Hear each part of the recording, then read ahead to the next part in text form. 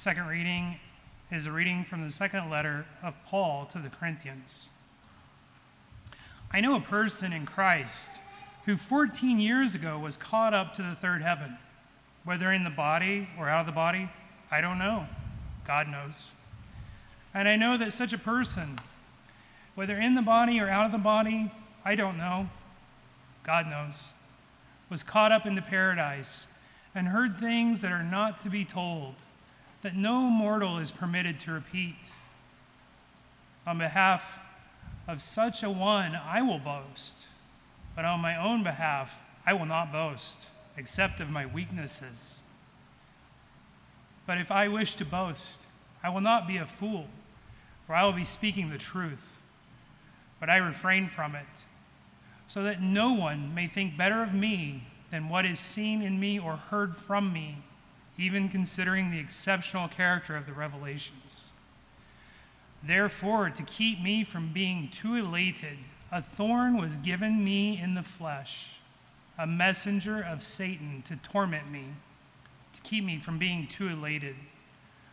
3 times I appealed to the Lord about this, that it would leave me, but he said to me, my grace is sufficient for you, for power is made perfect in weakness.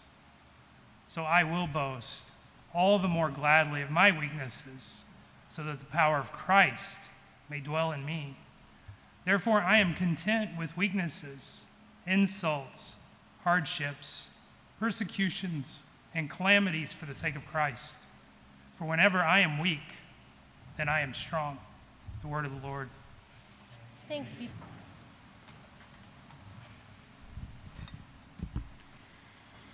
In the name of the Father, and of the Son, and of the Holy Spirit. Amen. A few weeks ago, as we were considering St. Paul's letter to the Corinthians, we were struck by Paul's eschatological hope. How in the midst of continuous, ongoing, brutal suffering, his body a mess of scars and brokenness, his mind a fragile, shattered mess, somehow he maintains a bright-eyed hope in the resurrection and the world to come. And if you'll recall, I wondered aloud if our lives perhaps are not marked by that same hope that Paul had, because we have failed to embrace the weakness and suffering that he so embodied. And this morning, we have our answer. St. Paul is continuing to press into a form of fool for Christ type of argumentation with his Corinthian readers. If you'll remember, the Corinthians have become enamored with spiritual power, ecstatic experiences, and the celebrity charm of super apostles. So much have they had their imaginations hooked by the glitter and gleam of these things that they have begun to question Paul's authority in their lives because he doesn't quite fit with their notion of what success looks like. And here in chapter 12, Paul begins to tell the Corinthians about, a friend. I have a friend, asking for a friend. He's talking about himself, his own spiritual experiences where he was caught up to the third heaven. He's using the third person, I know of a man, as a way of subtly jabbing the super apostles who have based their ministry on their own power encounters and mystic spiritual experiences.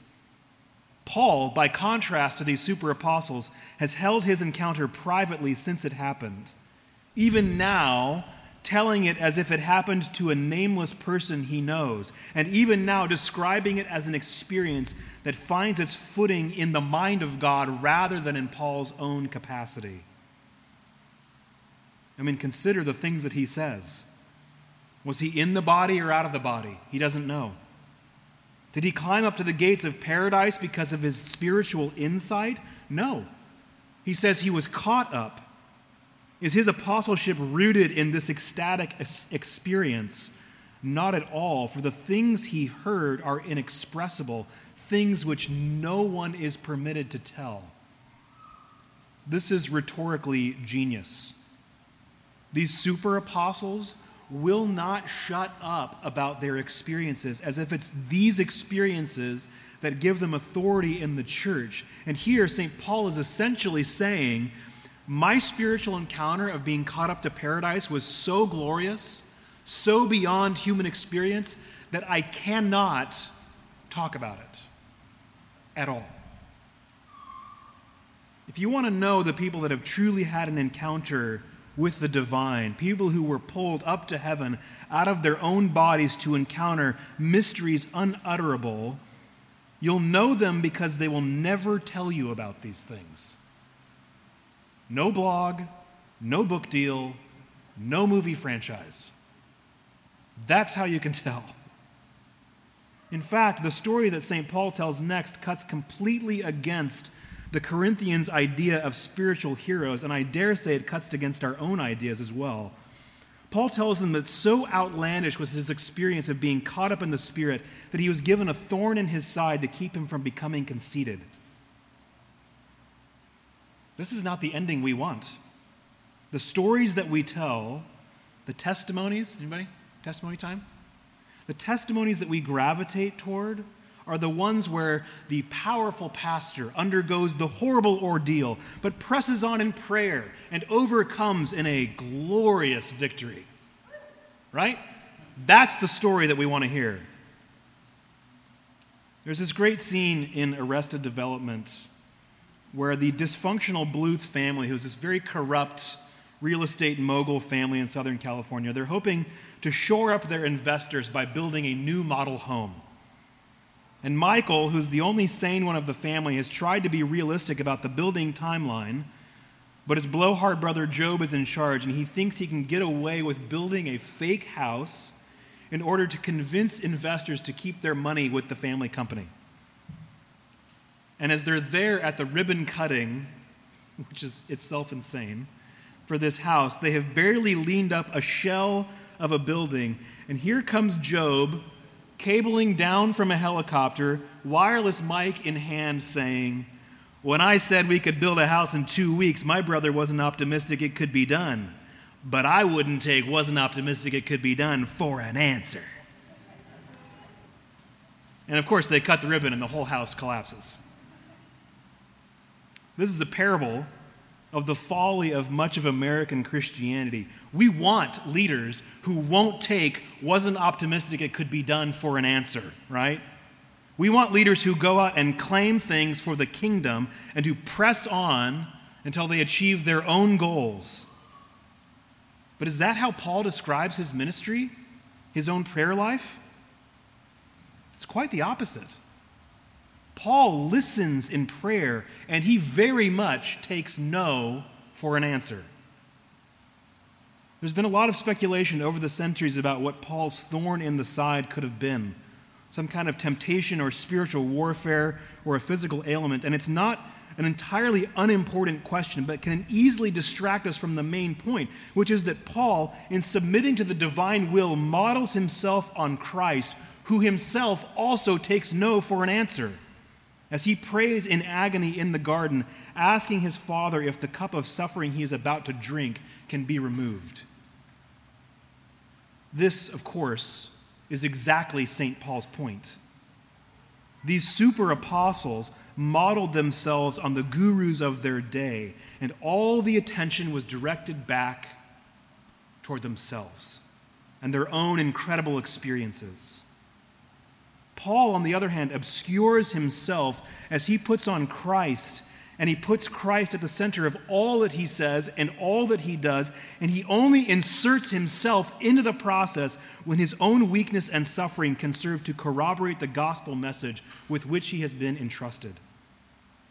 A message, as it turns out, about a God who embraces weakness as an expression of humility and love. And this, too, is exactly the point. Christ could have come as a guru, tossing out ecstatic spiritual experiences left and right, wowing people with his charisma and spiritual power. But he doesn't. He enters the world unheralded. He lives most of his life in anonymity and dies the death of a loser in the midst of his enemies, to whom he had given himself in love. This is why St. Paul has no patience for the super apostles, because they have failed to embrace Christ's cruciform kingship and the gospel message of his life, death, and resurrection. What about us? What does Christ's power being made perfect in weakness have to do with us? It begins in the Christian rites of initiation. Baptism models this weakness for us. As John Danielou has so eloquently captured for us in his book, The Bible and the Liturgy, the early church practices surrounding baptism all pointed to a deliverance that the catechumen, the one to be baptized, could not accomplish for herself. We retain this in our own baptismal rites today. We anoint the baptized with the oil of the Spirit and mark them with the sign of the cross as an exorcism. It's an embodied way of saying that we have all been held captive by death and the devil, and yet in the cross of Christ, death and the devil have been defeated, and the baptized person is then ritually brought through the waters of judgment and death and brought forth into the resurrection life of Christ. Do you see that if you are a baptized person, your entire life is rooted in this power perfected in weakness? Everything we do is symbolizing death over and over and over again. Utter weakness, right? When Satan finally jumped the shark and made his move to kill God, Christ embraced weakness, and what resulted? Christ defeated death and sealed Satan's destruction. Your life was conceived in this power perfected in weakness, and I can't think of a better way to sum up what it means to be a Christian. But just as the super apostles modeled themselves on powerful gurus rather than on Christ, we too are tempted to model ourselves on anything other than this shameful display of weakness on the cross.